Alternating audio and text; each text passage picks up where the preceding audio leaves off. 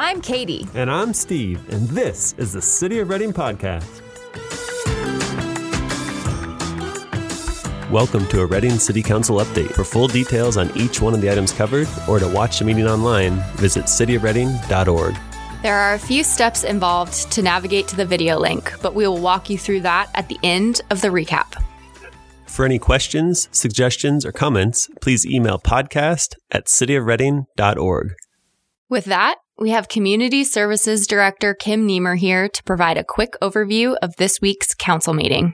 Hi, my name's Kim Niemer. I'm the Community Services Director and currently the Acting Development Services Director. We had a City Council meeting last night, so I'm here to report out some of the decisions and conversation that was held.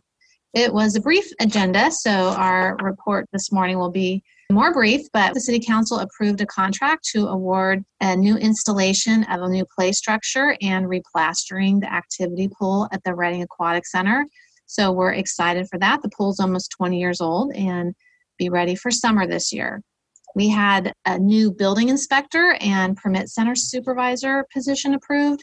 This is also a reflection of positive news that building in the community is up and the number of permits that are being applied for and the inspections required is high. And so we're bringing in some more help so that we can serve the construction community more expeditiously. We had a really interesting presentation from Nick Johnson of the California Conservation Corps. They are a state agency that does workplace training and development for young adults age 18 to 25. You probably have seen them out on our trails and open spaces. They also help fight fires with CAL FIRE. And our local office has brought in more than $3 million in the last 4 years to help pay for construction of various trail projects, including the 10 Bridges Buenaventura Trail, the Noor Pond trails, formerly called Henderson Open Space, as well as some of the fire fuel reduction efforts going on the River Trail and the Buenaventura corridor. So a great program. You have a young adult in your house that needs to get out and learn some skills. I highly recommend it, and you can find them on the website. Also, we had a really interesting presentation from the city manager on a number of initiatives that the city has launched this year to try to mitigate the impact of the pandemic on our residents and local businesses. And so this comes after the $750,000 of small grants that were awarded to local businesses. Here are some of the list of the items. One is that they suspended fees at Haven Humane for return to owner fees. So if your pet got picked up and you went to go get it, you did not have to pay a fee, which is usually how it goes.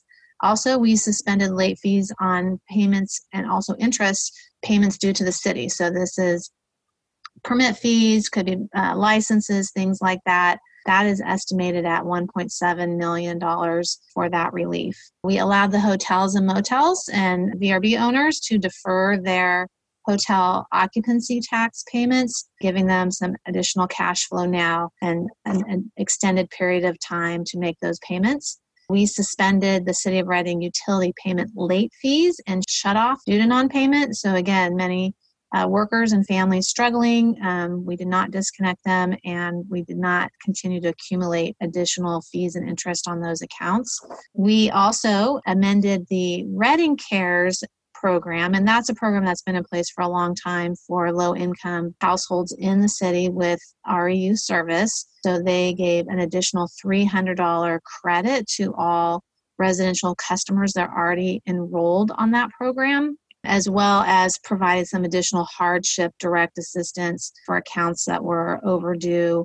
So really working hard to work with our customers that are enduring financial hardship during this time to ensure that they keep their power on and that they have a plan to move through this. They also changed the amortization program. So for businesses and households that do have late fees or accrued utilities, extending out the amount of time up to 2 years that they have to get caught up without any additional penalties or interest. And then this is a big one, that they refunded all of the utility deposits. So when you open up a new account, if you don't have a credit history with REU or with PG&E, you are required to put a 2-month deposit on account.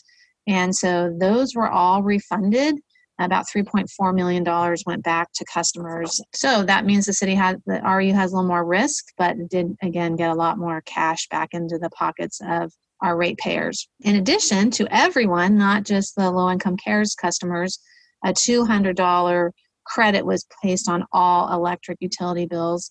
And this was redirecting some of the cap and trade auction proceeds that the utility receives, and this is on top of the $50 credit that was approved earlier in the year. So all residential customers got $250 credit on their utility bill this year from the cap and trade proceeds.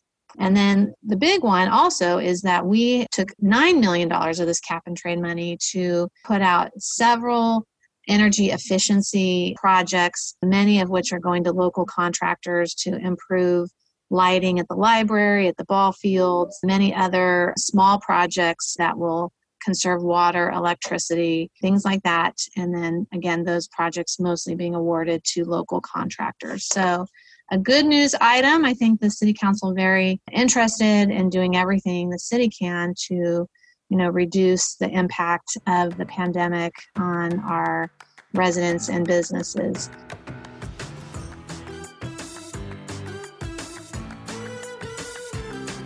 As a reminder, to find the video link, just follow these steps. Step 1. At the bottom of the City of Reading homepage, click the button labeled Meetings and Agendas. Step 2. Once this page opens, click the tab at the top of the page labeled Meeting Videos. Step 3. Under the Available Archives section, click Reading City Council, and there will be a list of meetings with video links on the right-hand side of the page. Step 4. Sit back, relax, and enjoy the show.